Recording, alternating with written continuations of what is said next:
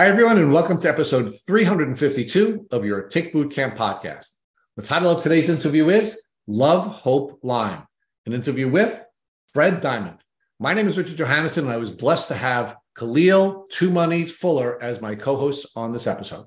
Folks, Fred Diamond went on a chronic Lyme disease journey with a significant other, and when he was looking for documentation to assist him in trying to deal with the challenges that he was facing as a partner of someone in Lyme, he noticed that there was a gap in the literature that was available. As a result, Fred went on a research journey, downloaded as much data as he possibly could, and wrote a book for folks who are going on a Lyme disease journey. Without further ado, we are really excited to introduce to you Love, Hope, and Lyme and author Fred Diamond. Hey, Fred Diamond, and welcome to the Tick Bootcamp podcast. Rich, I'm thrilled to be here. You do a great show, and I'm very excited to chat with you and Khalil for a while here. Well, and that's the other exciting part of this show. Not only do we have the great author of Love, Hope, and Lyme, we also have my good friend Khalil Fuller, also known by his stage name as Two Monies. And he was actually one of our most downloaded episodes when he was interviewed on episode 309 of our Tick Bootcamp podcast. So Khalil, say hi to the folks and let them all know how excited you are to replace Matt Sabatello. I know that's not a high bar for you, Khalil, but it is great that you're going to be replacing Matt today. Get out of here, Matt. You're done. I'm taking over. But no, man, thanks for having me, Rich. It's great to be here with you guys again, and nice to meet you, Fred. And I'm just grateful for the community and everything you guys have been doing. So I'm here ready to get the show rolling. So Khalil, why don't you take Fred through through his background up until the time he became the author of this great book that we're going to talk about. Yes, Fred, how you doing? Very nice to meet you. And just like to give people some background information on where you're from, where you grew up at, and like how was your early beginnings in life. Yeah, it sounds great, and it's great to be talking to you. And I listened to your show; it was quite exceptional. You're a very, very brave guy, so good for you. I'm from Philadelphia. I was born and raised in Philadelphia. I think in terms of Philadelphia. I love Philadelphia sports, with the exception of the Philadelphia Flyers. I'm a big cheesesteak fan, big fan of Wawa, if people know Wawa out there. And I've grew up in Philadelphia. It's a great town. Luckily, I had two parents who were fantastic. I had a younger sister, people I'm still friends with today from high school that I talk to all the time. I have three very close friends, and one of my close friends from high school is actually my business attorney. So he and I talk, as necessary. So my family is still in Philly. So Philly and the Jersey Shore were a big part of that. I remember playing a lot of sports growing up. I was also really into music, and went to college in Atlanta. I went to college at Emory University, which is down in Atlanta. Ironically, I wrote my first two books when I turned 60, but I was the editor-in-chief of the Emory newspaper. It's called the Emory Wheel. So a lot of people in college thought that I was going to be a writer at some point. And interestingly, it took me close to 40 years to publish my first two books. But enjoyed Emory. As a matter of fact, as the editor-in-chief of the Emory Wheel, Jimmy Carter, former president, had just announced he was going to build his library at Emory University. So I got to spend a lot of quality time with him after his term had ended. Matter of fact, I spent like one-on-one time with him in his office. Now you probably can't even get close to a former president, but I literally spent time with him in his office at Emory, just the two of us, at least a half a dozen times. Matter of fact, one of my regrets in life is he invited me to come down to Plains, Georgia, which of course where he was from, but I didn't think my car was going to be able to make it, the car I was driving back then. So I erroneously declined. After Emory, I moved back to Philadelphia, and I worked for McGraw-Hill Publishing for a little bit. I was with a division of McGraw-Hill that did technology product reviews. And today, if you want to find out about any technology product, you just type into Google best monitors or, best whatever, and there's going to be like a million pages. Back in the mid 80s, when I went to work for McGraw-Hill, we had these loose leaf. So we had like a company was called Data Pro, it was McGraw-Hill division. So we had Data Pro reports on personal computers, Data Pro reports on copiers, Data Pro reports on mainframe computers. So I was an analyst. As a matter of fact, I was a renowned analyst on data security, which I thought was kind of odd. And today I'd be making billions if I was doing that still. One of the companies that I reviewed was Apple Computer. So Apple invited me to come work for them in 87. So I moved to Virginia, Reston, Virginia. Apple was looking to create its government division at the time. So I was one of the first 40 employees in Apple's federal government division. So I learned about technology sales to the largest marketplace in the world, which is the US federal government. Became an expert on Apple and the channel, how they sell. Eventually, I was offered a job in Cupertino, which was where Apple's headquarters was. So I moved to Cupertino for a couple of years. In July of 1993, me and 4,000 of my closest friends were laid off. So they obviously there's a lot of layoffs going on right now. We're doing the interview today in March of 2023, but actually it wasn't really the worst thing in the world. They gave me a year's pay. I got a job the next day with a company called Compact Computer in Houston. My then wife was from Detroit, so it was good for us to move back east. Apple had a program where I got my MBA when I was at Apple from San Jose State. So, I left California with a year's pay and a job lined up and an MBA. Moved to Houston to work for Compaq in Compaq's government marketing division. So most of my early career was in product, technology, industry marketing of technology. Like I mentioned, my first wife was from Detroit. She wanted to move back to Detroit. So I moved to Detroit in the late 90s, worked for a large software company doing international marketing. So even though I wasn't super thrilled to be working for that particular company, I was traveling to Europe every quarter. I was doing one of those 5-day, 5-city trips, like every quarter, go to Stockholm, then Amsterdam, then Milan, Amsterdam. I stayed in the Amsterdam Hilton, the John and Yoko suite, which was actually pretty cool. It's really nice to have a job where you get an expense account to travel around the world. So that was it was pretty good. Got to travel to Singapore, to Australia. Then I told my then wife this .com thing was ending. So we moved back to Virginia and I worked for a couple pre-IPOs and then eventually went to work for myself in 2002 as what they now call a fractional marketing officer. I was like an outsourced chief marketing officer to numerous companies. Oh man, so it definitely sounds like you've been well traveled throughout your career. It's like you've been in all these different places and whatnot. So throughout your traveling and all this stuff, like growing up, like, do you ever know anything about ticks or Lyme disease or anything like that? No, but it's interesting. When I wrote the book, Love, Hope, Lyme, when it came out in the summer of 2022, my mother was just fascinated. And we'll tell the story about why I wrote it. But she said, when I was third grade, she said, I went to a barber and that the barber saw a tick in my head. And he removed it. And obviously it didn't lead to Lyme disease, but my mother's brought that up a number of times since the book has been published. I grew up in Philadelphia. I went to overnight camps in Northeast Pennsylvania, like Stroudsburg, Scranton. We were always out. I remember one time I got just like bitten up, but it was mosquitoes probably. So Lyme, that never came up. Tick-borne stuff back in this would have been the 70s, the mid to late 70s.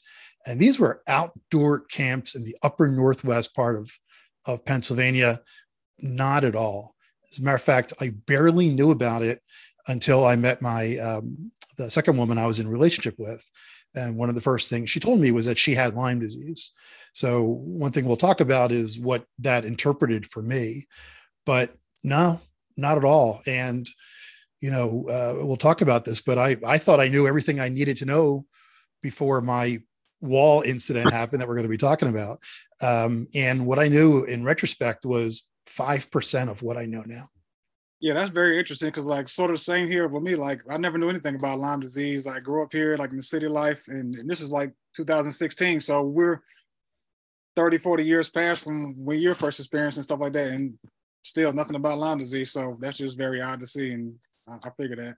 Well, one thing I started doing was, which we'll get to, but when I started reading and writing blog posts about Lyme disease, I do a sales podcast now, which I get us caught up on. I've done some shows on Lyme disease, people who have overcome Lyme disease to have successful careers. Now I get 5 to 7 people a day who reach out to me, either asking me for advice or introducing me to somebody. As a matter of fact, one of my clients, a guy I've known for 15 years, last Saturday. He said, "Hey, I want to introduce you to my partner who I knew." He said his son has Lyme disease. And it sounds like something I've heard 100 times, where his son got bit, active, strong, young man, became bedridden, couldn't think, neurological stuff, etc. And this guy calls me asking me for advice. And I knew everything he was asking me. And he even asked me, he said, "Are there any doctors that focus on Lyme?" Because they had gone to either a GP or an internist or whatever. I said, "Yeah, there's a whole world of doctors called Lyme literate medical doctors," which 2 years ago, I didn't even know the concept. I knew there were doctors who did Lyme, but I didn't even know that term. And we'll talk about where I got there. Just to wrap up on the career, I then became what they call an outsourced chief marketing officer for a number of years. And nowadays they call it fractional. It's very common for people to be doing like part-time work for multiple companies. Along the way, Microsoft became a client of mine, and they would outsource me to their partners. So I did that. And then I created something in 2010, actually 2011. It's called the Institute for Excellence in Sales. And we're a organization that helps employers with large sales organizations attract, retain, motivate, and elevate top-tier sales talent. One of the things that I'm most proud of, and actually I was doing it kind of part-time to get leads. I decided to do it full-time in 2018. One of the programs that we do that I'm really proud of, which has a lot of ties to the publication of Love, Hope, Lyme, is we have a global women in sales program. So we help companies enable the career paths of their talented women in sales. And there's a lot of corollary to what I've been writing about as it relates to Lyme disease. So I started doing that in 2018. I started a podcast like this great podcast called the Sales Game Changers Podcast. And basically I interviewed sales VPs. Prior to the pandemic, I was going to their offices, VPs of sales, and I really used it to meet more prospects for my company, but we would talk about their career journey. Pandemic kicked in. We started doing everything over Zoom like this. I then had my Lyme epiphany in May of 2021. And I started every 10th show, I would interview a sales professional who had Lyme disease and was able to have a successful career. And we spent the first 20 minutes talking about Lyme. Then we spent the last 10 minutes talking about how they've succeeded in their career with Lyme disease. And as you know, there's all the co-infections and everything else that happens. And those interviews, I'll be honest with you, sometimes I tear up in the middle of those interviews. Understanding just to be successful in sales to begin with is hard. It's the hardest thing in your company. To be successful in a career like sales, right, and have Lyme disease, that's insanity. So anyway, I've been doing the podcast. We're up to over 650 episodes. It's won a couple of awards. We've had a couple million interactions. And on August 2022, I published 2 books. I'm the first person in history, Rich and Khalil, to publish a book on sales performance improvement and Lyme disease awareness on the same day. And I'm glad that I did. The sales book is called Insights for Sales Game Changers. It's basically highlights from the first 450 episodes of our podcast, and Love, Hope, and Lyme, which we'll talk about in a little bit, which was created for family members and spouses to be of better support to their loved ones. Oh man, so it sounds like you've been doing a lot. I got a lot of energy. There's no shortage of that. Got to use it all. While you're here. So I've seen, so you've written books, you've done podcasts, you work for Apple, you've done this, done that. Like, just taking me back a little bit, like, what were your dreams and goals doing up? Like, was it any of the things you were doing? You think you'd be doing any of those, or was it something else you thought you'd be doing, or is it just?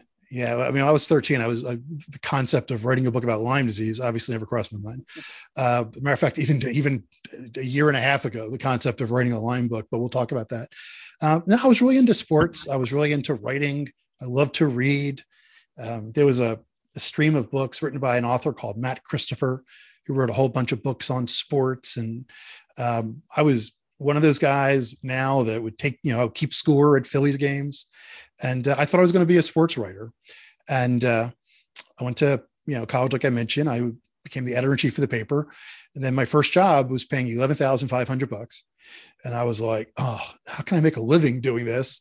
I didn't realize that ESPN was going to come along or something like that, where, the good writers, the Mitch Albums of the world were multimedia, and you have a column, but then you do TV and then you do some radio. I didn't have the foresight Plus also, I was just about to get married to my first wife. So she wasn't very happy being married to somebody making $14,000 a year. So those dreams of being a sports writer were dashed. I was also a DJ, on weekends after I graduated from college. I know you have the moniker of Two Monies. A lot of people ask me, is Fred Diamond my real name? And I say, no, it's Tony Diamond. But so I used to love to DJ weddings, bar mitzvahs, all those kinds of things. This is a lady's choice. If I hear the song Celebration by Kool and the Gang one more time, I'll be thrilled because it's a beautiful song. But so that's what I kind of thought I'd be doing. Then I got to work at Apple, and Apple was the best company in the world at the time. And I was working with a lot of smart people. And I noticed that the salespeople were critical to the company. And I just became infatuated with their role in the business and how they were helping customers and how they went about their lives. So my career has been about helping companies grow through more effective marketing plans to drive sales. No, that has to be a great experience getting to work for such a great company like Apple. So just seeing all those stuff, because they blew up. So you worked for them back then in the early days. So you got to see things way before where they are now. So that was a wonderful experience. Yeah, it's just real briefly, even when it was bad, it was good. And I was actually, just real briefly, we all know the iPhone now. And I was on a extended member of the product team of a product called the Newton, which in theory was the less than first generation of what became the iPhone. It had all these tools. It was a bulky device, but it was quite fascinating to see what's come of the iPhone and related iPads. And I was there in the early 90s when the teams were being built to implement some of those technologies. So it was quite fascinating. Yeah, I bet it was. So I know you said in 2018 is when you first started up one of your newer companies, the IES, when you first started that. So, and that's pretty much, that was before the Lyme book, correct? So yeah. What kind of brought you into the Lyme world? What was like the first interaction that ended up bringing you into the Lyme world? Yeah. So I got divorced in 2005 from my first wife. A couple of years later, I met somebody who I then went and spent a number of years with, who was wonderful. I knew she had Lyme disease. It was, she was a thing that she had Lyme disease.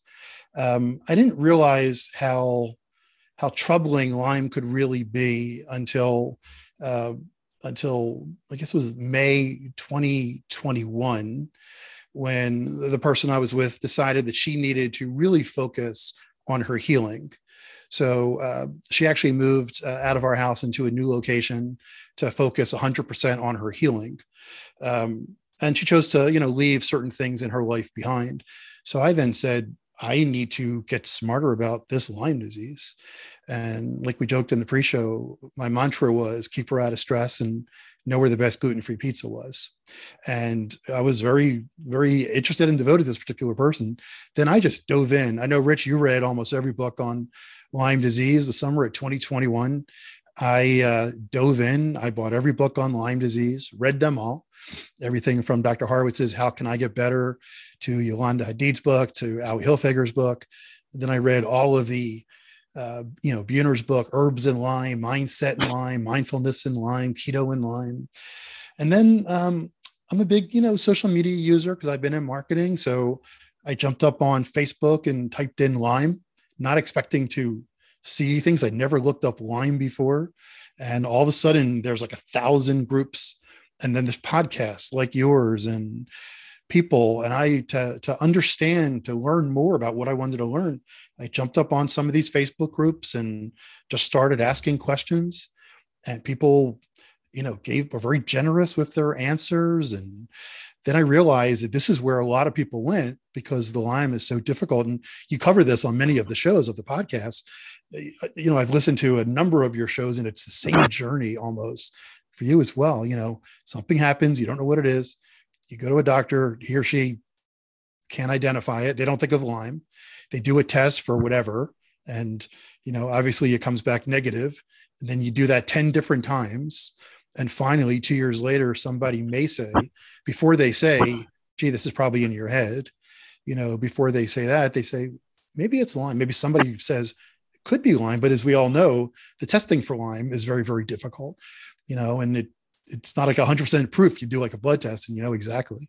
So I started seeing time and time again, people saying the same things. And as you know, once it gets from acute to chronic, then it's of course very, very difficult to cure, if not impossible. Possible to get into remission, of course, but it's very, very difficult to cure. And I just started realizing what this world of people was going through, which I had no idea. You know, I like to say before I wrote the book, I knew one person with Lyme. Now I have like 2,000 new Facebook friends. I also jump up on Instagram. I found that there's a thread on Reddit.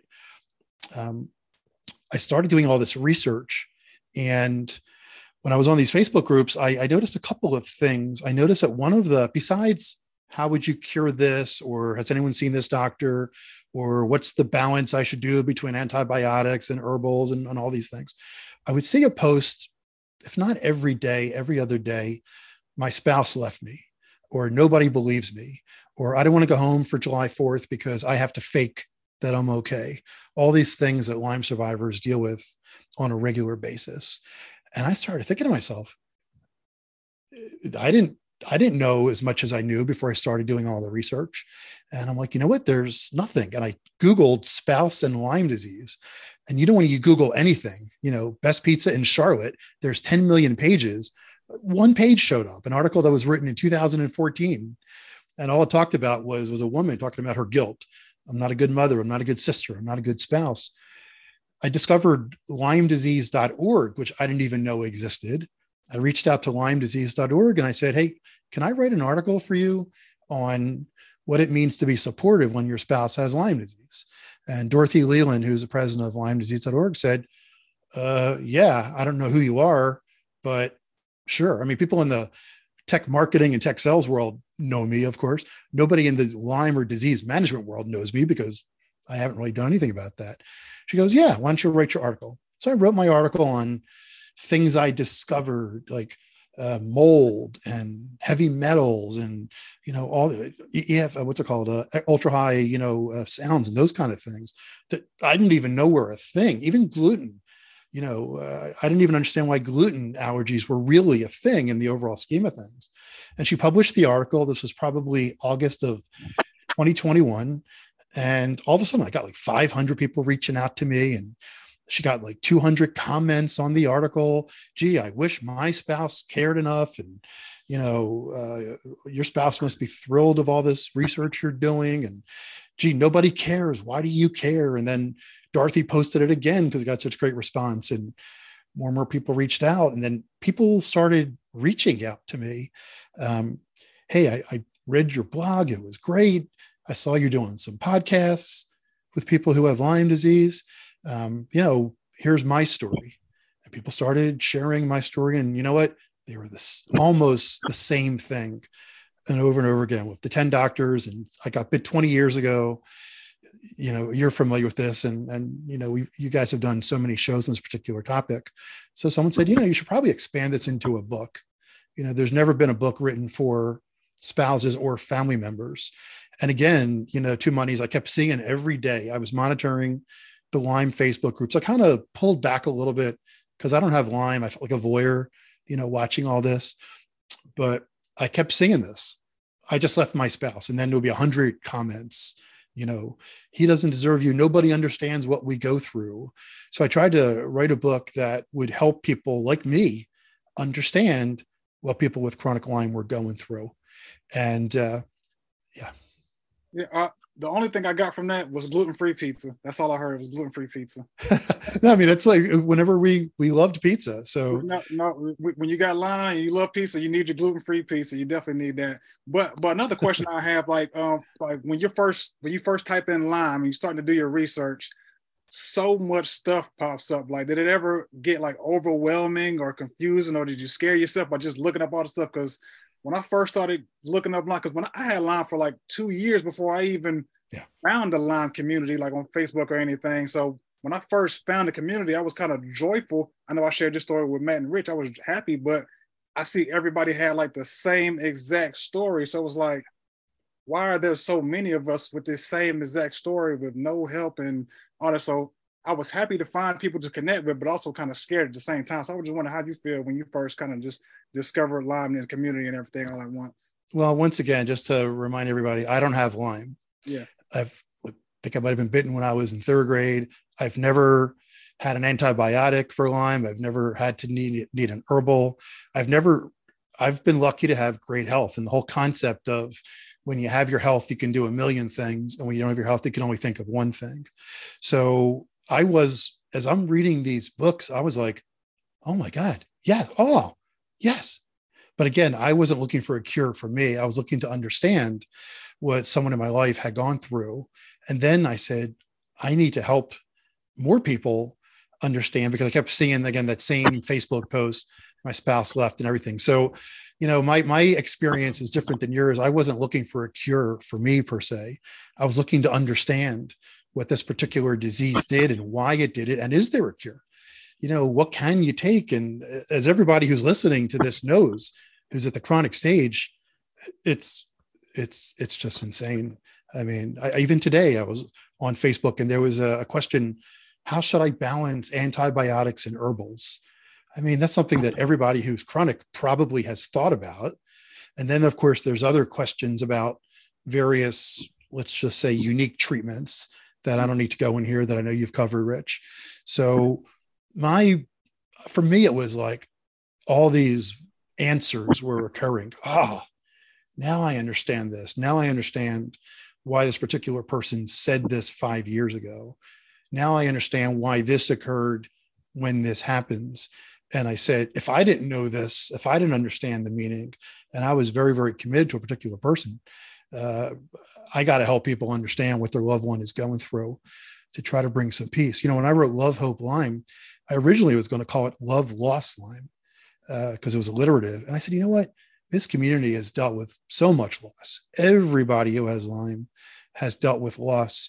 I got to write a book about hope as compared to loss. I love that right there. I love how you changed the loss to hope, because when you're dealing with this, you definitely need a lot of hope. And like I said, loss seems like too bad and too negative. So just give something to some people to look forward to and stuff like that. So I'm definitely glad you did that. But like you're just saying though, like it's very important for like a spouse or someone who cares about their significant other to do some research on Lyme, because it's definitely a lot for the person who's actually dealing with it. And when you actually do research and you see what that person is actually dealing with, and you see all these other people confirming what they're going through, you might look at it like, when you're not familiar with something, you might look at it like, is it really that bad? Or really just like that? But when you see over and over and over and over, you start to realize the magnitude of what they're actually going through, and actually able to sympathize more with them and actually find things to help them better their lives as well. Also educate yourself. So that's definitely very grateful. No, that's a great point. And actually, so many people reached out to me very kindly to give me some insights into what they went through. And like you said, when you hear the same story, I must have spoken to 1,500 people over the last year and a half as I was writing the book. And then the book came out in August of 2022. It's the same stories over and over again. And I heard this on your podcast, listening to the various people and telling their stories. Now, there may be some degree of variance. I had somebody on my podcast who's a very, very successful sales professional, and she said she's never had any neuro-Lyme issues. She said she's never had brain fog. She's never had any of the deeper mental challenges that can be accosted because of Lyme disease, but she has the joint pain and she can't move some days. And some days she's so fatigued that she can't even get out of bed, type of a thing. And to be successful, she's created her world and communicated to her company, this is how I'm going to be. And she's still one of their top performers.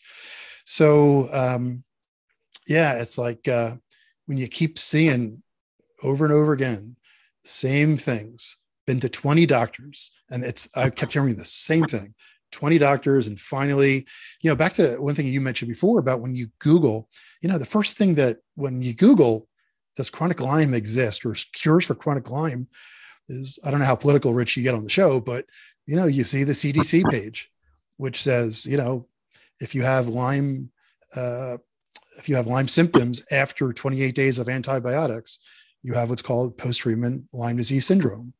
The word chronic Lyme is, as it's a war. I mean, I was blown away that there was a war. And I live in one of the ground zeros. I live right near Loudoun County, Virginia. And as a matter of fact, one of the first things the woman I was in a relationship with did is she took me to a hearing. And we first got together years ago, like 2009. And there was a congressman, Frank Wolf was his name, who was a huge advocate of Lyme treatment and everything else. Because, like I said, Loudon was like a ground zero for ticks. And I remember seeing him at an event and thanking him. And so I knew things, but I really had no idea until I started, reaching out and writing the book and the blog article, the podcast about what anybody who's at the chronic stage goes through. And, I say it's just so ridiculous. It's ridiculous that this disease exists, that people go through what they go through, that there's no cure, that there's political implications of this disease, which I didn't know. There's social implications of the disease. As we all know too, it's very expensive because a lot of doctors don't take insurance for a whole bunch of different reasons. I mean, insurance companies don't want to treat a disease that is incurable. Doctors who have committed their lives, are criticized, for treating people for Lyme. They lose their licenses. It's just, when I began to learn all this, it's just insanity. And just to get cured, just to live a normal, healthy, and happy life. It's just insane. Yep. So, Fred, you were inviting me to weigh in on the political piece of this. And one of the first things I'd like to visit with both you and my good friend Khalil is the definition of Lyme disease. And just so that you're clear, on this podcast, we do not believe there's such a thing as acute Lyme disease. We believe Lyme disease is a polymicrobial, multisystemic, chronic infectious disease. That's Lyme disease. Anything else that is something other than a polymicrobial, multisystemic, chronic infectious disease is not Lyme disease. So you're speaking to our hearts, because there are other things, like you could have acute borreliosis or something like that with one of these other microbes or combination of microbes. But for us, there's really no debate. There's no dispute. It's only a chronic disease, or you don't have Lyme disease.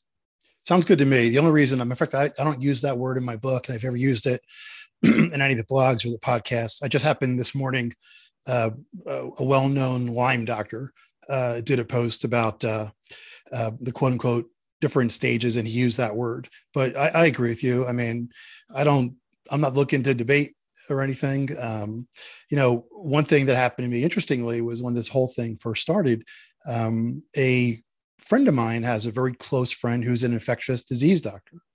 And I've known this doctor since we were in high school, and she's still friends with people in my family.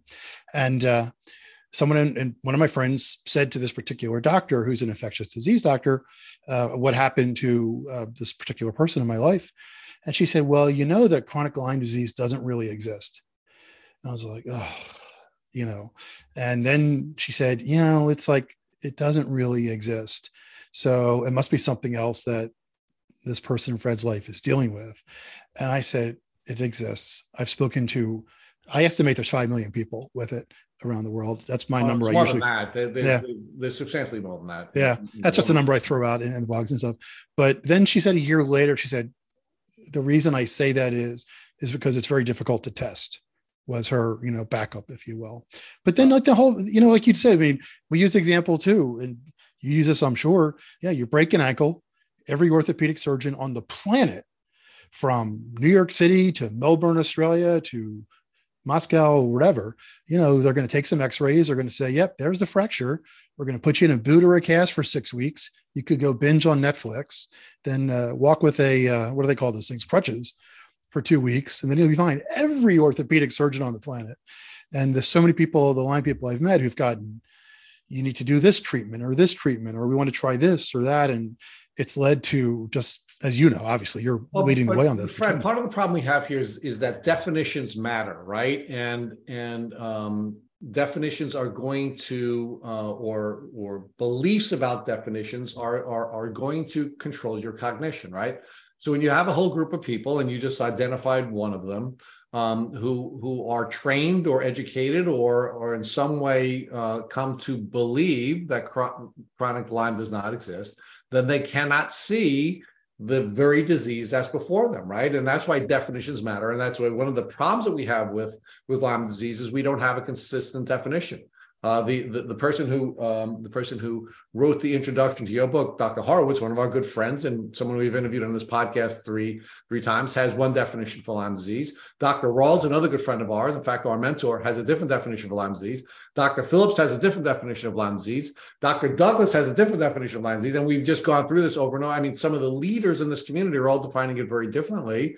And, Dr. McDonald, who's, again, one of the people we really adore, wrote an article in LymeDisease.org where he argued we need to have a divorce from Lyme disease, right? So we here at Tick Boot Camp don't think we need to be divorced from the term. We just think we need to define it. We need to take control of definition, and taking control of that definition will radically alter the world. So people like our friend Khalil will not have trouble getting diagnosed because we will have a definition, and the doctors who are now in the position of assisting us with getting a diagnosis will have the ability to perceive or have the cognition available to them to treat us. Now, there are other issues, Fred, which is sort of, there are all these parallels. I read your book, and by the way, it was very, very well written. I really enjoyed your book. But there are these parallels, right, between the social disease, right, and we here at Tick Boot Camp define Lyme disease as a family disease. It is a family disease. It's not an individual disease. It's a family disease. And it has a number of different layers of familial impact, right? And one of the challenges that we often have with families who want to be loving to their family member who is now chronically ill is, in many cases, people don't look sick. Right. And one of the things that is triggering to people in this community, they'll look at somebody like Khalil, who is a very healthy person. It's like, you don't look sick, Khalil, right? So talk about that piece of that. And as now, the person who is now, cutting out this piece of the Lyme world where you're now trying to help people to understand how they can be good family members to a sick person. What is your advice to folks who are being told they don't look sick, and people who are telling family members they don't look sick? Yeah, it's just what you just said about the definition. I agree with everything you just said. So it's Lyme disease, and if we redefine it, that's great. It's real. It is real, and like you said, I've heard people say, the fatigue that you get with Lyme disease is so much more intense than what you or I, Rich, could experience. We had a tough day at work, had traffic getting home, at 7 o'clock, we just want to sit in front of the TV type of a thing, and then like have something for dinner and go to bed or whatever. I've had people who have Lyme disease who have said the fatigue is something you can't even begin. And Khalil could probably agree with this. The fatigue is something you can't even imagine. So, the being in bed for 2 days because of the fatigue, that's just a part of how a lot of people get the symptoms of the disease. It's what I've heard a lot of people say on the Facebook groups and people I've met is, and this which led to me writing the book is, we don't go out anymore, or you used to have all this energy, or, the house is a mess, or something along those lines, or why is there always dishes in the sink? Who cares? It's like what I write is you got to have three things, basically: empathy, compassion, and love. Right. So, some people who've read the book said, I couldn't make it through, or I was crying through the first 5 chapters because I could relate to everything that you were talking about. It's finally a book written for us by somebody who isn't sick or isn't in the medical profession. But, looking past little things, the last line I say in the book is, and I talk about a woman, although I do say in the very beginning of the book, Lyme is non-discretionary. It could be a woman, could be a male, but I write it as if you're supporting a woman. I said, she's the person that she was just bitten by a tick. How insane is that? Is like, because she was bitten by a tick, this isn't a disease where you choose, you're not jumping off cliffs and you break all your bones, you got to care for somebody, just because they were bitten by a tick, or I know some people were bitten by other insects or whatever.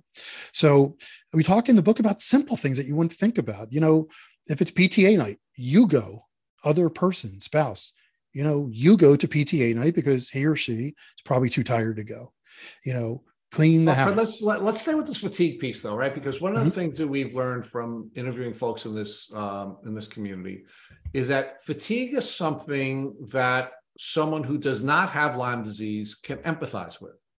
You simply don't, defining fatigue as a person who does not have Lyme disease is really impossible, right? Because it's a level of fatigue that's way beyond the tiredness that any of us ever feel. And it's often triggering for folks in the community when their fatigue is being compared to the tiredness that a non-chronically ill person feels, right?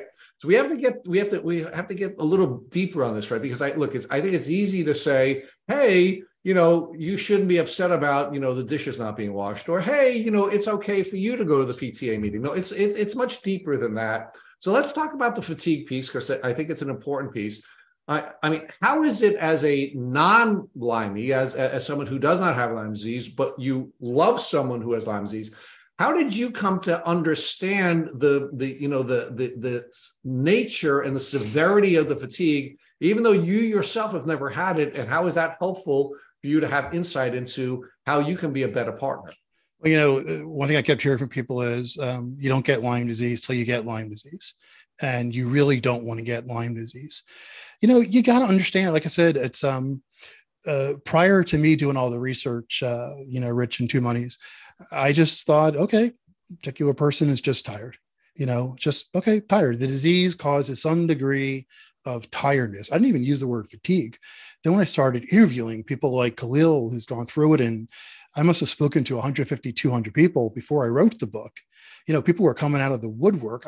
One thing I was shocked about was when I started, writing some of the blogs I did for LymeDisease.org, I would post them on my own Facebook page, and people would reach out. My niece has Lyme disease, or my sister-in-law's mother has Lyme disease. Almost everybody had some connection, or a coworker or a past coworker or something along those lines. When they kept telling me fatigue is the kind of fatigue where you can't get out of bed for 4 days in a row, right? Now, if you don't know that 100 people are telling you that, before I did the research, I didn't know. I just thought, okay, tired, works hard, has a disease, needs to sleep for a couple extra days just to kind of get caught up. I didn't know the extent of the fatigue that people like Khalil were sharing with me until I talked to 100 people. So one thing I try to do in the book is, okay, I talked to 150 people about this. I read all the books like you did. Here's what I learned. When I wrote my book, I had 50 people review the book. I had 30 people from the Lyme world to make sure that all the symptoms were correct. I like to tell people, I'm a history major with an MBA. Don't ask me for medical advice. If people say, what should I do? I'm like, go to the Facebook group and ask, or go find a Lyme literate medical doctor, or there's Lyme coaches out there. I can't answer your questions. I can tell you what I've read, but, and they were all corroborating. Yep, that's a thing. I had an editor with Lyme disease who said, she kept reading. It's like, yep. Okay. You covered it all. It's a great question, Rich. I can never imagine the fatigue that someone like Two Monies has gone through, or the millions of people that have chronic Lyme disease. The only way I even know, and I can't feel it, right, is because 150 people had told me this is what it feels like. You literally can't move for 4 days. So it's in the book. Understand that that's what this thing looks like. But yeah, I'm never going to understand what it's like.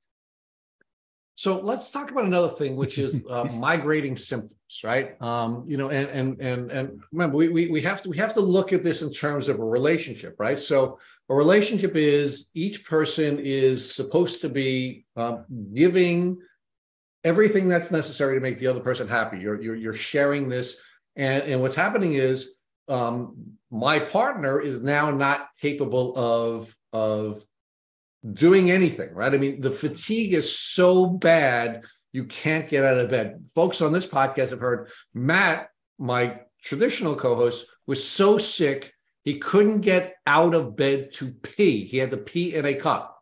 He couldn't get out of bed to walk over to the shower. He had to be carried by his mother and his father and his grandmother to get in the shower.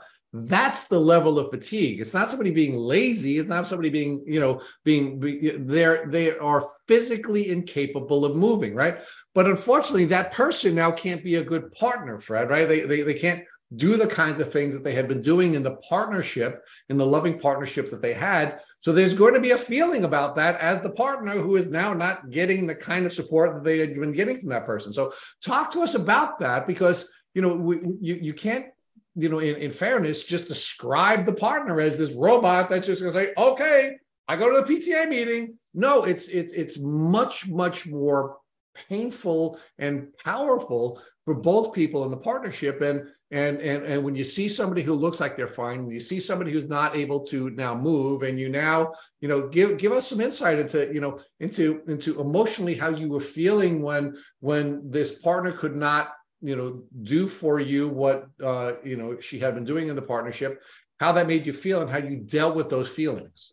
Yeah. So what I've learned, and there's a section in the book I have on the 6 stages of healing. And it was written by a guy called, have you ever had Greg Kirk, the author of he wrote a book. It's a guy named Greg Kirk. He wrote a book called The Gratitude Curve. And I met him when I read those 40 books, the summer of 2021. Great guy, similar to you, Khalil. He's gone through a Lyme journey. He's traveled all over the world to try to solve his Lyme questions and get cured. And he wrote an article called The 6 Stages of Healing. It's very similar. It's based, I believe, on Elizabeth Kubler-Ross on the 6 stages of mourning or grief. And he talks about the stages of acceptance and denial and anger and all those things. And then stage, 5 and 6 is acceptance that you have this disease. And a lot of the healthy people that I've met accepted that they had the disease and lived their life within the realm of what can I do and what can I do? I'll be perfectly honest with you here. What I've learned, like I said, I didn't plan on writing a book about Lyme disease management. 2 years ago, nobody knew me as an expert on disease management, right? I find myself now in conversations with people knowing things that I'm shocked about. Being able to know, you obviously have a different level of expertise, which I'm finding here. I don't have a lot of the technical expertise because I haven't had to treat myself, and, I don't know what all the herbals do, and I don't know the balance and all those things. But one thing I learned is the concept of love, right? And Dr. Richard Horowitz reached out to me. It was Mother's Day, 2022.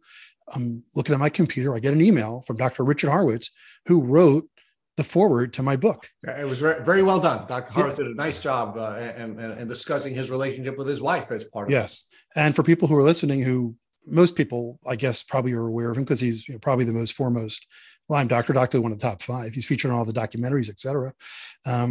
I reached out. I'm a marketer by trade. So I learned, how do you write a book and what's the process? And, one thing you need is testimonials. So, and like I mentioned, I reached out to 50 people as I was writing the book. So I just send an email on his contact us form. Hey, would Dr. Horowitz be interested in writing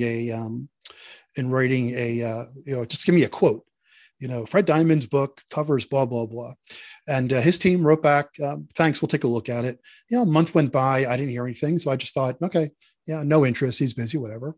Then, like I said, Mother's Day morning, 10 o'clock, I get this forward that he wrote, like an 8 deep paragraph forward, where he said, this is the first time that he says he's been approached a lot to write forwards for books about people's journeys. But he said, this is the first time he ever was approached about the angle of love and care. Right. And here's the thing, Rich and Two Monies, it's so easy to leave relationships. I kept seeing time and time again, my spouse left me. They don't understand. My parents don't care. They don't understand. I haven't seen my family. No, all my friends are gone. I see this. I kept seeing this every single day. I would see 2 types of posts that led me to writing the book. One is that one. And the other one was, please, someone PM me on how I can kill myself. Please, someone just PM me. And then, of course, you would see all the responses. I'm here for you. Call me, PM me. I would see every 3rd day, I've had enough. Please PM me how to kill myself. And I know that there are some people who went through it, but I kept seeing these emails again And I interviewed somebody from the Lyme world who said that they estimate that 75% of relationships, when one of the persons is chronically ill with Lyme, ends. And in 95% of the cases, it's the person, the spouse, who says, I didn't buy off on this. This ain't what I asked for. You don't have the same energy. You don't work anymore. All the excuses for leaving your relationship. Rich, when you make a commitment to a relationship, that's a big word, right? And it's something that I personally have learned. Love is it's being there when the person needs you or not. It's very easy to leave, but it's even more important to stay. And when someone has Lyme, it's tough. It's beyond tough. I've read so many in fact, one of the women who I interviewed, who was a sales leader, a very successful sales leader on my show, she said she did everything she could to have her husband leave. She did everything she could, and she said, God bless him, he didn't leave. And I've heard that too, where I've done whatever I could to cast away. The movie Cast Away, by the way, has all new meaning for me as well. But, love is love. Love is sticking around. Love is death do us part. So it's easy to leave. To answer your question, I could just, it's like, you know what? I'm out of here. I'm tired of the dishes, etc. It's very simple from my perspective. It's hard, and it's simple. But Fred, what we're trying to do is we're trying to give folks some tools, right? So most of the people who are listening to this podcast are people who have Lyme disease, right?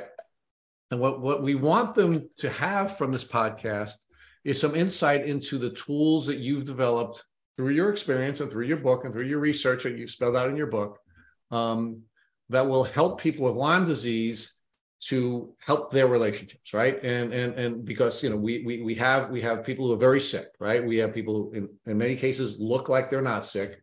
We have people who have migrating symptoms. We have people who have severe fatigue. We have people who are unable to do many of the things they've done before and want to be able to do. And then we have, on top of that, doctors who are not able to diagnose them with the disease. And in many cases, the doctors are saying there's nothing wrong with them. And family members are present when the doctor is saying there's nothing wrong with you, right?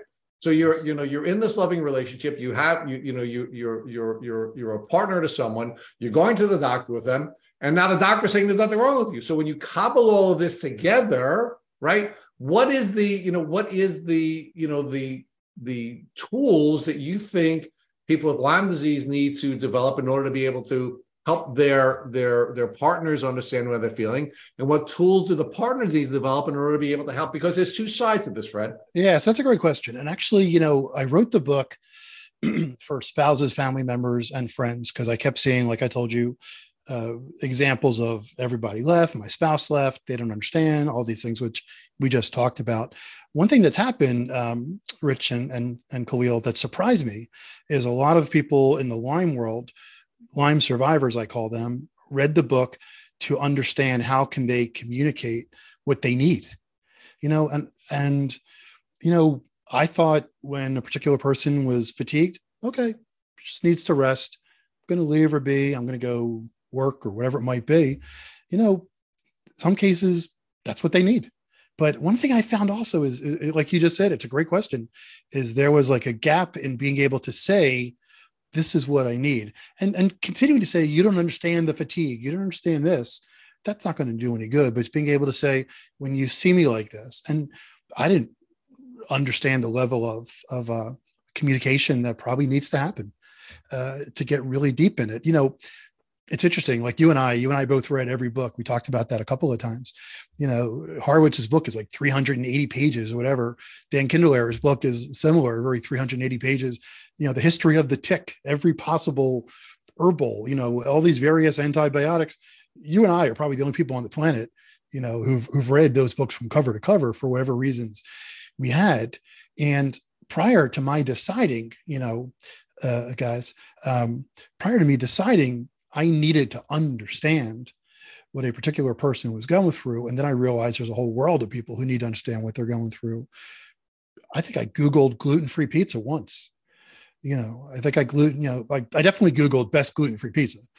So whenever I would travel or wherever it was, because that was the pizza that we had to have, gluten-free, which is fine. But I didn't even know co-infections existed. I thought it was Lyme disease until I discovered that the Lyme can transmit anywhere from 30 to 100 other co-infections. I didn't know that. And I was a very committed and devoted spouse. So I wrote the book to be read in an hour, I like to say. You and I could probably zip through it in an hour, but some people have said, maybe you want to take every chapter at a time type of a thing. And I thought if I was a huge devoted spouse and I didn't do any real searching on the nuances of why the fatigue and why there's what Bartonella might cause versus the basic Lyme or whatever it might be. I said, I'm going to write something that people can read in an hour. They can give to their friend to read in an hour. It's 150 pages. I haven't done the audio version yet. A lot of people have asked for the audio version because it's very challenging for some people with Lyme to read for obvious reasons or reasons that people are familiar with. So, it's going to take some work to understand, to truly be empathetic about what your person's going through and why they're going through. I never thought of the word caregiver. When I started doing all this research, I saw words like caregiver. I was like, I was never a caregiver, but I was there. So you need to put a little bit of time and energy in. And for the Lyme people, you need to understand that for people who don't have Lyme, your people in your life, like you said, it looks like you're fine. You're not on IV. You're not on, well, some people, I guess with a PICC line, they're on IV, but you're not like in a hospital bed all the time. You seem okay, because one thing too is, as we all know, and Khalil can probably chime in on this, today may be the worst day of your life, right? Tomorrow you may be fine. I heard that so many times. It's like someone actually posted today, a friend of mine on one of the Facebook groups, yesterday, I thought I was done. And she posted this picture of her at the beach, bright and sunny. And she said, I'm going to take advantage of this day because I don't know what tomorrow is going to bring. In my life and my health, I know what tomorrow is going to bring, from a health perspective, things I can do. From the Lyme, there's so many different So there is this issue of course, these migrating symptoms, and of course, these good days and bad days, and looking good and not looking good, and the sort of the pain that you feel or the grief that you go through as a partner who's suffering a loss as well, right? I mean, we have grief on both sides of this partnership, right? We have the person who is chronically ill grieving the loss of their health, and then we have the partner grieving the loss of their partner and the life that they had with their partner, and the emotional pain that comes along with going through that grief cycle before you can get to this point where you are creating something new, right? So let's talk about another piece of this, which is, again, you didn't consider yourself a caretaker, but many partners do. Let's talk about caretaker burnout and the challenges that come along with being a supportive spouse the way you attempted to be, Fred.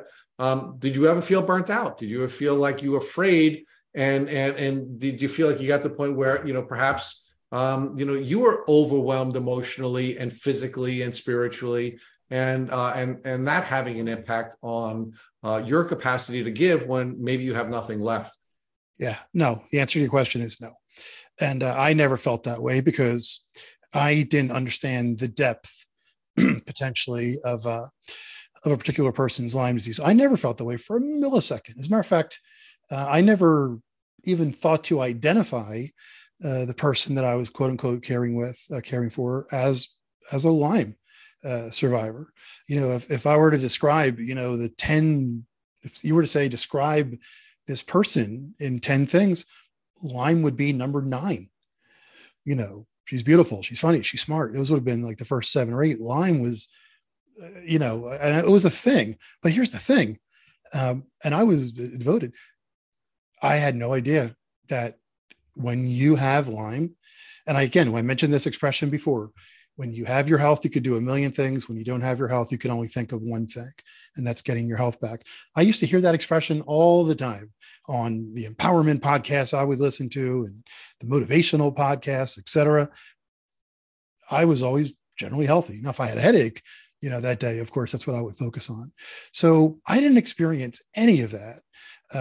But there are people who experience that. And I'll give you an example on my sales podcast. On my sales podcast, which is a relatable story. About 3 months into the pandemic, the word that everybody was using was empathy. You need to talk to your customers with empathy. You need to be empathetic because your customer, if your customer is a restaurant chain or something, their business went down to zero, or if they're a medical practitioner, they're working 7/24. So empathy was the big word. I was doing a show with two sales VPs, and we were doing our shows live. We would get 200-300 salespeople watching us, and we did a show every day. Someone asked the question, how much longer do we have to be empathetic?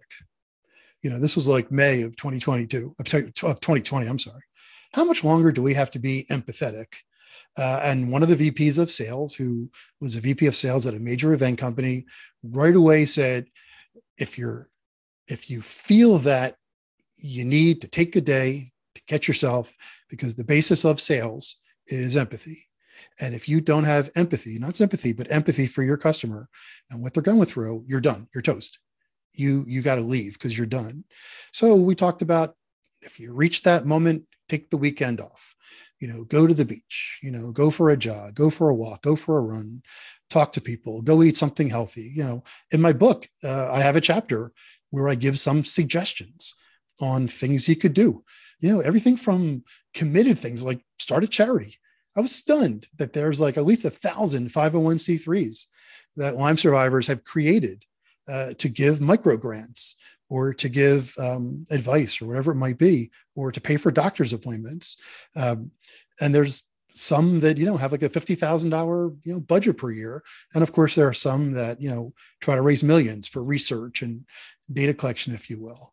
But I think you raised a good point there. And it didn't even occur to me because I never felt remotely that I was quote unquote getting burned out as a caretaker.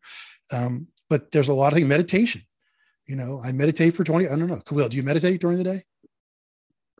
Normally, I just started meditating probably about a couple of months ago through some other people I met who had Lyme. And they said that's one of the things that they use to help them, get back to feeling themselves. So I actually started meditating. I do that kind of once in sometimes in the morning and sometimes at night before bed. But meditation has been a good, helpful thing. Yeah, meditation. I mean, I exercise every day, and caretakers should. I go to hot yoga 3 times a week.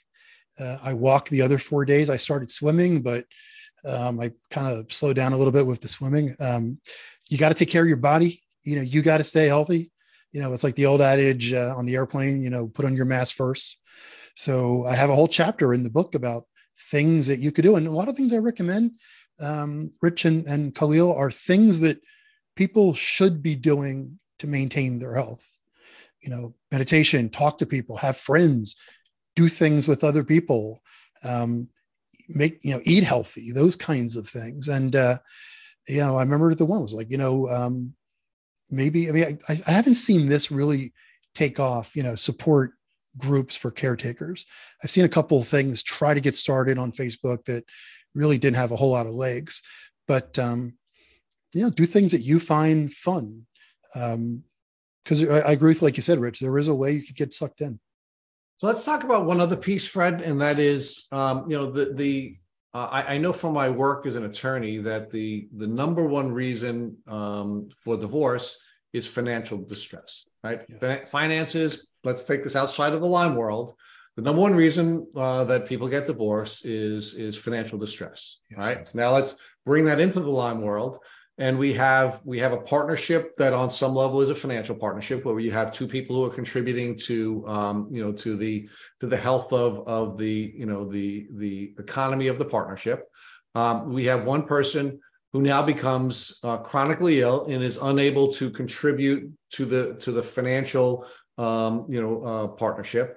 And then, of course, we have an insurance system that refuses to provide the finances that are required to provide for the care. So now the family has to, or the partnership has to expend, in many cases, hundreds of thousands of dollars to provide for the care of the chronically ill person.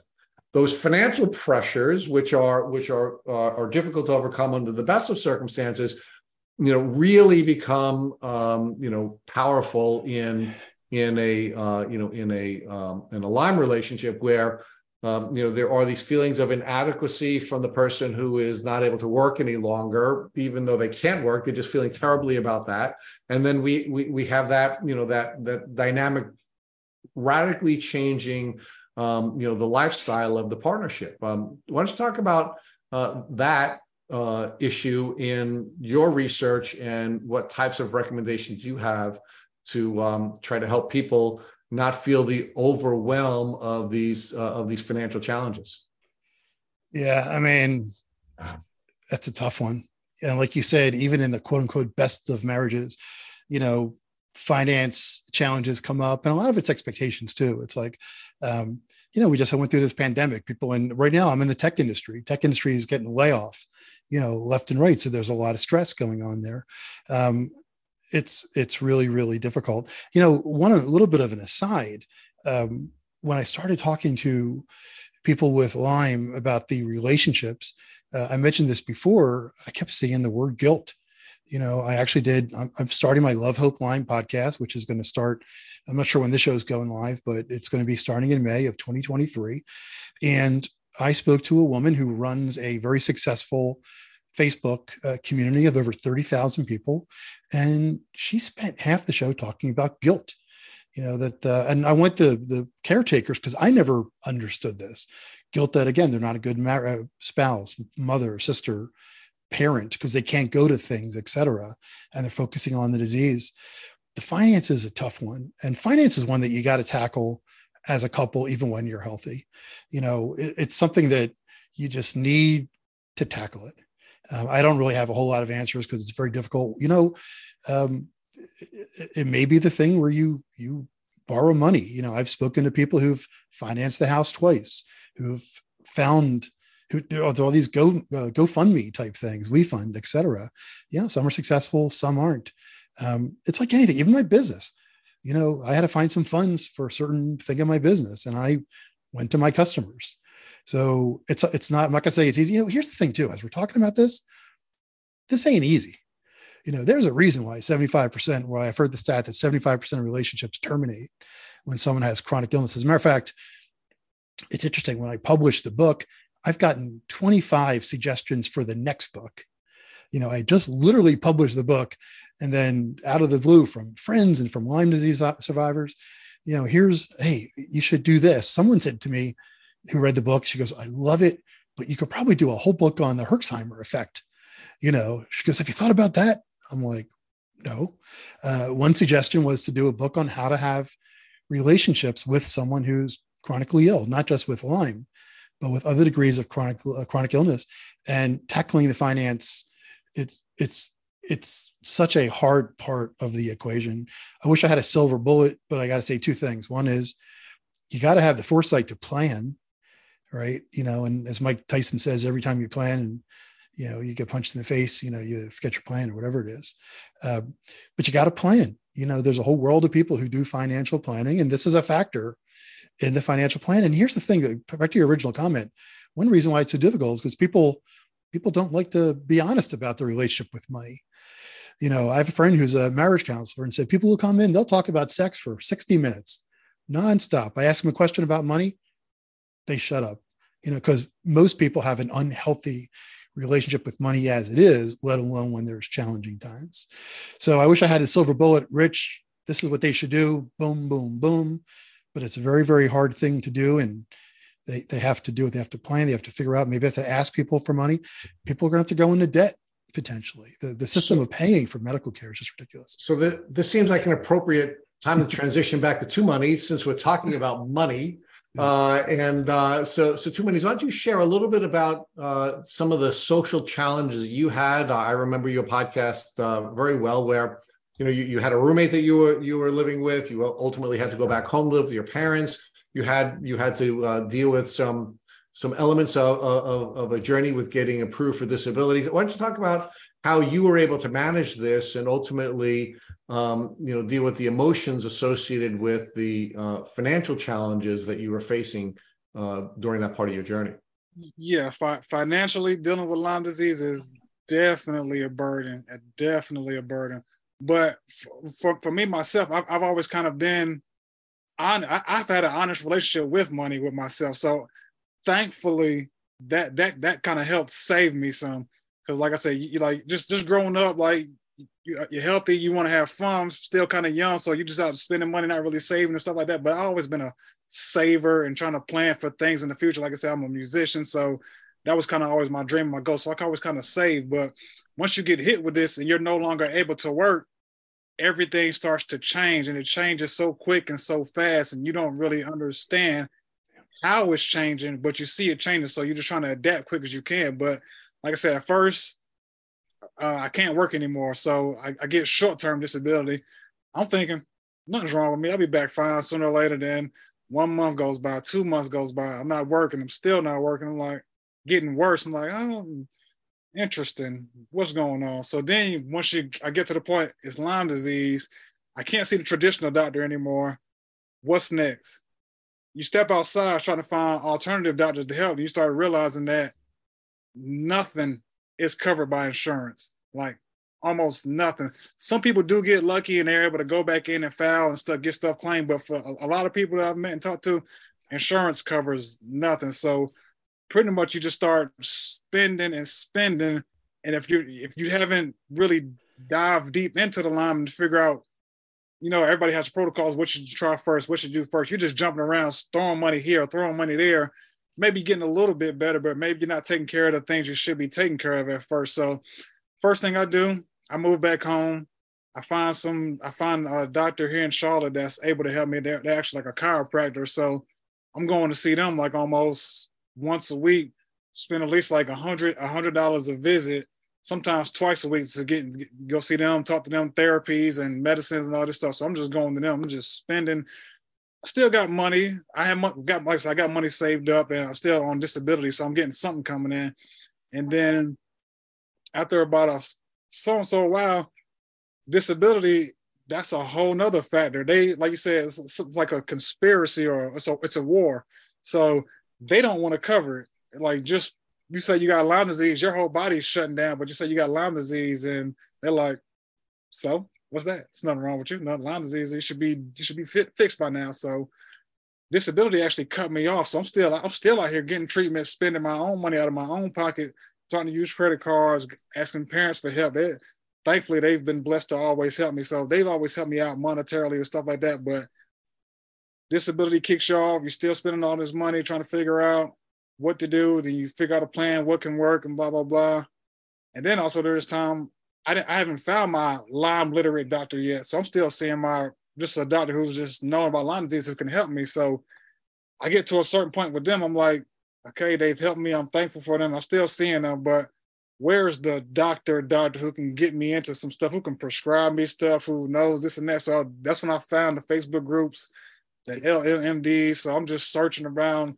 I'm looking throughout the country, like a list. They give you a list. So I'm just searching throughout the country. I found people I didn't find anything here near North Carolina, but I looked for addresses where people I knew who stayed there. So if I can go stay and I have to pay to live somewhere. So family or somewhere. I found one in California. I went over there, saw them. And your first visit with a Lyme literate doctor is like almost $900. It's like $400 to $600 to talk to them for the first couple of minutes. Then it's like an extra something.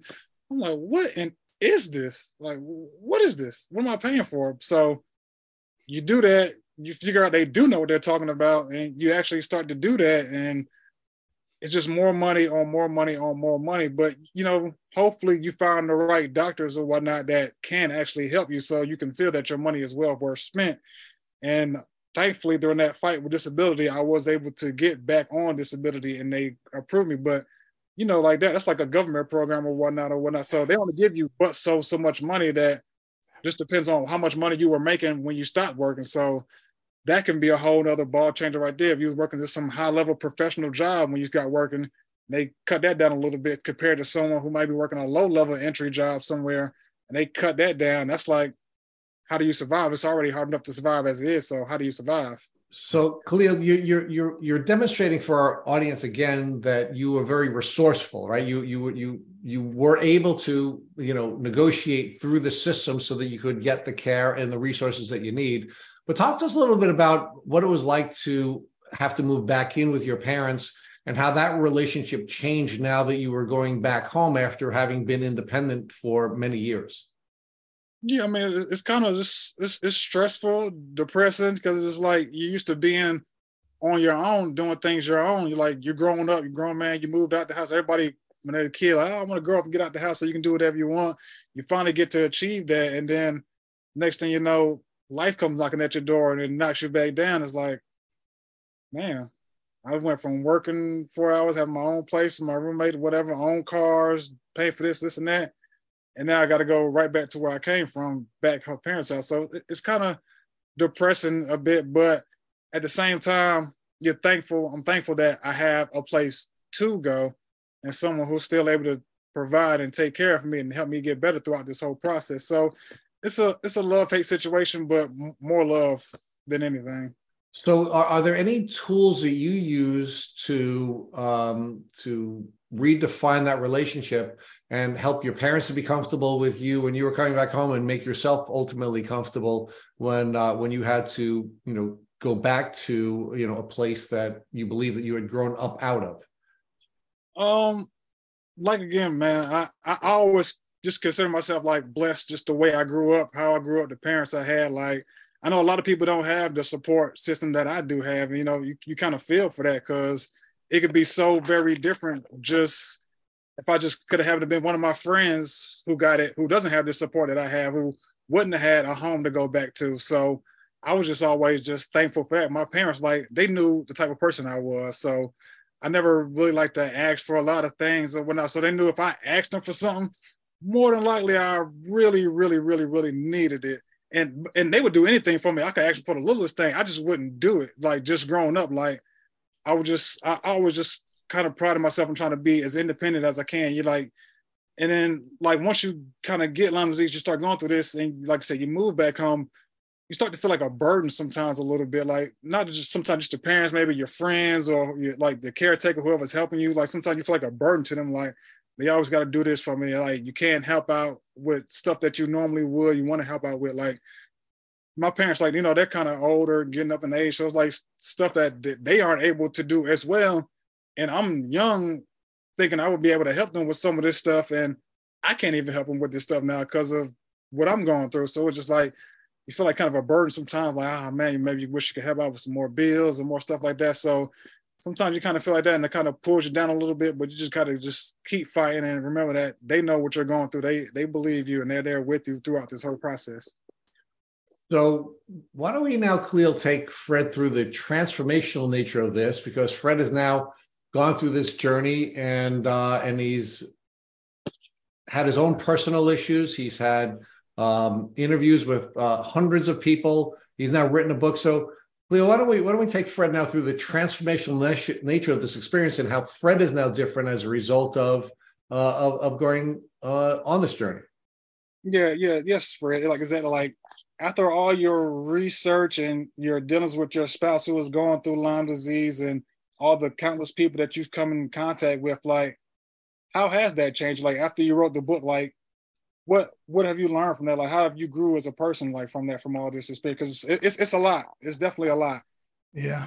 And by the way, thank you for sharing what you did to the previous question that Rich had asked. And, it reminded me of the fact that, relationships are complex, right? And we think we know as much as we know, but then we don't know what everyone's really thinking and, how they're going to respond. And then you get a macro issue like a pandemic thrown in, where the whole world is having to rethink and repivot. Prior to this whole process, and since I do a sales podcast, a lot of what sales is at companies like Amazon and Salesforce, motivation is a big part, right? It's like, keeping you focused, because sales is like, it's like bad day, rejection, sale. Whoa. It's like, people turning you down, rejecting you, objections, etc. But then if you're good and you're persistent and you have the right products for the right time, you're going to have success. So I'm a big quote guy. So my quote before this journey, my go-to quote was a Henry Ford quote, which is, if you believe you can or believe you can't, you're right. And I would always chime in with that. Whenever somebody would say, what's your go-to quote? If you believe you can, if you believe you can't, you're right. my new quote is an Einstein quote, which is only the life lived in the service to others is a life worth living. And prior to this, my mother was very charity organized. She was an executive director of a school for 20 years. I saw my mother going to fundraising meetings, and she would always be involved with charities, religious, social, community, school. And that was always a big thing with me and my sister, particularly more me. So I was always on boards and I volunteered and all these things. And I kind of realized as I started getting all this knowledge and response from people that I was kind of mailing it in a lot of these charities.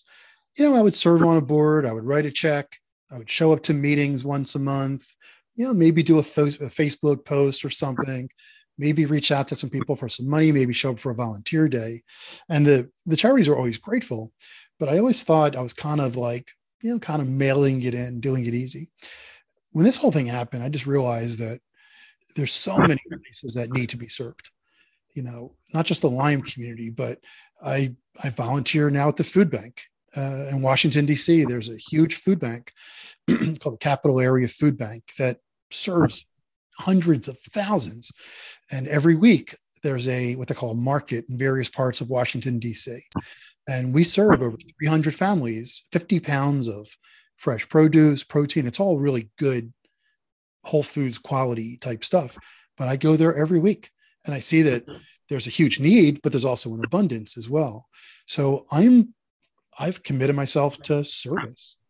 The book, I'm not going to speak. A lot of times when you write a nonfiction book, you want to do seminars, conferences, and consulting. I ain't going to do any of that with the Lyme book. I want as many people to read it as possible because I've gotten such great response to it. But I'm not going to make any money with it. Any money I'm going to make is going to go back to some of the charities that I covered.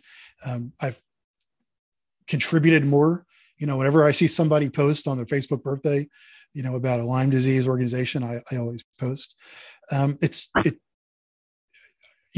when did you ever see the movie $1 Million Baby? Did you guys ever see that movie? For those of you who haven't seen it, it's a Clint Eastwood movie with Hilary Swank, and she's a woman boxer. And, you think it's like a Rocky type of a story where she's like rags to riches, and Clint Eastwood is like an 80-year-old, Kajiti type of trainer. And you think it's about a Rocky from nowhere to success. Halfway through the movie, she gets punched in the face and she's paralyzed and she's in a coma. So the movie, I'm sorry to spoil it for people, but halfway through the movie shifts to, should they take her off the plug? The whole euthanasia type of a question. I feel that my life has been like that. I was going about my life, working, running a business. I had friends, yada, yada, yada, did some charity work. Now, all I think about is like giving back. All I think about is like, how can I serve? How can I give back? How can I be of more value? Roberto Clemente, the great baseball player, Hall of Famer, has a quote where he said, if you don't give back in your life, why are you here? Or something similar to that. So I've shifted. And I've always was service oriented, but now that's all I think about. Now, back to the question that Rich asked before, how do we live lives? I mean, I exercise, I have friends, and, I like to read, and I have things that I do that bring me happiness. I have 3 kids, who I spend time with, who are older, but, I love being with them and traveling and all those things, seeing family. I've shifted my view on what's needed in this world, man. It's a hard world. We're talking here, Rich and Two Moneys about solution. Rich asked the question, how do you solve the financial problems? And it's like, wish I could say, well, here's what you do. You just, go out in the backyard, dig up, a treasure chest, and boom, there's all the money to pay for those things. But like you very well spoke about, there's so many factors that come in with Lyme. You have to drink distilled water, some people say. So there's another expense of $30 a month or a week on different types of water and gluten-free food, which is still more expensive. This is a world that's challenged. Every day there's so many challenges. If we're not trying to make the world a better place and make it easier, not just for those who we love, but for people in need, then you're significantly wasting your time on this planet. No, I agree with you so much. Like how I like to say, it's kind of humbling. Like, I know for me, like just dealing with it is like very humbling. Like, and I always consider myself a very empathetic, sympathetic type of person to people. And this happened to me, I'm like, damn, I'm humble. I'm even more humble now. Like, man, I really like, I feel for people now. So it's just like, you just kind of always want to stay positive and never want to be in negative moods. Of it's like, we're all human. We're all going to get negative. So, but you just got to just try to brush it off quick as you can. But now I love what you said, like just how you change. Like it pretty much sounded like you become a more humble person, a more understanding, more sympathetic person to this. So, and you wrote the book, like it's brought you to write the book and like try to learn as much as you can just to share this information with people, which is such a great thing. Cause like you said, there's not a lot of people who understand like the spouses or partners point of view from dealing with Lyme. Most people just come at the aspect of just the person with Lyme. But when you're dealing with Lyme, like you're not just all by yourself. So there's always going to be another person in the equation, whether it's partner, friends, family, and it's very, very, very important for them to learn ways to understand what Lyme disease is. So if they really truly care about that person with Lyme, that they will at least have some type of tools to be able to help them along the process to help the other person feel better. And as you say, take care of themselves along the process as well. So that's a great thing that you did. And like, it's very much needed. We need more of it in the Lyme community. Well, I appreciate you. And again, as I was giving the answer, I didn't sit down and say, okay, how do I make myself seem like a great guy? And I didn't sit down and say, how do I, as my marketing plan for my business, I'm going to write a book about disease management. So I have something new to talk about people. It just kind of happened. And, I really believe at the core of it was love, love for a person. And then seeing so many people, like I say, I knew one person before I started this with Lyme. And then all of a sudden I see hundreds and thousands talking about the same thing every single day. This is a ridiculous disease. You know what I'm saying? There's not a whole lot of people who are writing books about, how to fix broken ankles. It's pretty easy how to, there's not a whole lot of sympathy. Yeah, maybe for the 6 weeks you're in a cast, but this is an illness that I had no idea. And I was paying attention. I had no idea what people go through. I had no idea about the financial implications. I had no idea about the social implications, political implications, definition implications, like Rich talked about before, treatment. There's no common way. And, back when you were talking before about your treatment when, you were disabled for a month and then 2 months and 3 months, I see people, it's like, hey, has anyone tried this to be successful? And then people write in, yeah, I tried it and it didn't work. I tried it for a weekend. I tried X for a weekend. Most medical things, it's not an aspirin is going to solve it. Most medical things, right? Sometimes it's like multiple things, herbals and healthy living and shifting the way you live in relationship and, medicines and you trial medicines and all these kinds of things, to say it's like, well, I tried it over the weekend and it didn't work. Well, this is such a complex disease that you're in it for the long run. And the spouse, partner, family member, friends, hopefully the book is getting the message across that that's what it's going to take for this person whose only mission, they don't want to be a burden. You think you used the word burden before, guilt. I see guilt all over the place. Like I told you, it was on a podcast I did recently, burden, guilt. That's how people who are struggling with this feel. So we need to understand it and communicate. You ain't a burden to me. You know what I'm saying? Sweetheart, you're not a burden. Why you feel guilty? I didn't even know that was a thing. It's like, why are you guilty? We'll get through this together. It's not going to be easy. I mean, but I'm going to learn what I need to learn and support, how I need to support you. And even then it's hard because of various factors of the disease. No, definitely. Like they say, what they call Lyme disease, like a nickname for it, they call it the great imitator. It mimics a whole bunch of different diseases or whatnot. So like you said, one day you feel like this, one day you feel like this, or feel like this, and every little bit of everything. So like you said, you wrote the book, you came to get all this knowledge about Lyme disease. This would be like one of the last questions I asked you. Like, what would be like your overall assessment of what someone would need to just embrace the journey of dealing with Lyme and as a partner, like together? Like, what is your overall, from all your research? So, what is your overall like conclusion? Yeah. You mentioned great imitator, and a similar thing is not as a caretaker, not really understanding what the disease does. Like we talked before about fatigue for a little bit. And we talked before about brain fog and those kinds of things. It's kind of easy if you're healthy as an observer, someone who loves somebody. It's like, okay, well, you go rest. Okay, well, it's a 3-day, thing where I can't get out of bed. I've had people who come up to me and said, I haven't been the way, Rich's partner was described. It's I haven't been I've been bedridden for weeks. I've met people who haven't gotten out of bed, for 3 weeks. I have a guy who is this is kind of one thing to ask your last questions happened to me is since I've been communicating all the things I've learned, there's a guy who has been a prospect of mine. He's a VP of sales at a well-known company.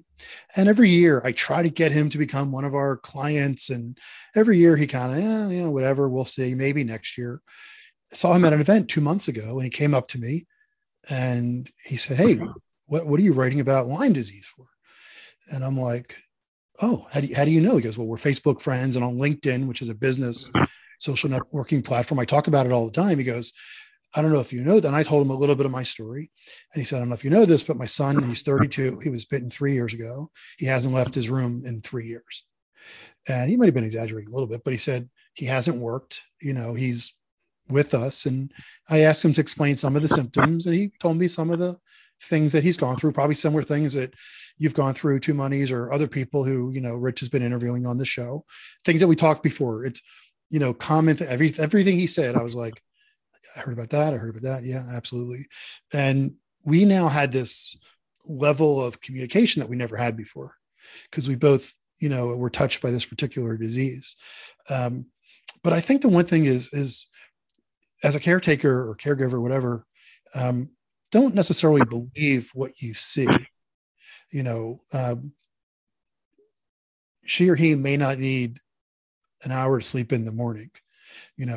She or he may not be able to make a decision to do something not because they're tired and not because they're fatigued, but because this disease affects the brain, with brain fog, of course, and other things that are much more severe than that. So it's much deeper, and you need to have, again, back to the word empathy. You need to understand that what it looks like isn't just common things that people who are healthy may be able to do, or things that he or she might have been able to do yesterday, just because of the nature of the disease. No, great. That's awesome. Like that's definitely much needed because it's hard. It's definitely hard. So everything you said today is just been awesome. Great. I'm pretty sure our listeners will have a great time picking apart what you said, and hopefully they are able to apply some of these things to their own lives because it ain't easy. It ain't easy, but I just want to acknowledge you. I mean, I listened to your podcast, that you did, for the Tick Boot Camp, and I applaud you for. I've read some of your, I've been on your Facebook page, and you've admitted to the world. A lot of people are, I hate to use the word embarrassed, but they're shy to say that they have this disease. Some people feel guilty that they have this disease, that they were bitten by a tick and it led to them. So I want to acknowledge you and applaud you for doing this interview with me. I mean, this is one of the more fascinating conversations I've had in my life with you two over the last hour and a half or so. So I just want to acknowledge you for what you've gone through and continuing to go through, and your bravery and, your humbleness in how you've, how to adjust with something that you didn't plan for, that you didn't want to happen to you, but you've done that. I just want to acknowledge you. And Rich, I want to acknowledge you and Matt for creating a show that is really well done, that brings on so many aspects of this disease. You go deep. You obviously know your stuff. So, you go deep in a lot of the questions and give people who, wouldn't normally have an opportunity to share how their life has shifted and to tell a story that nowhere else are they able to tell the story. So it's been an honor to speak to you both.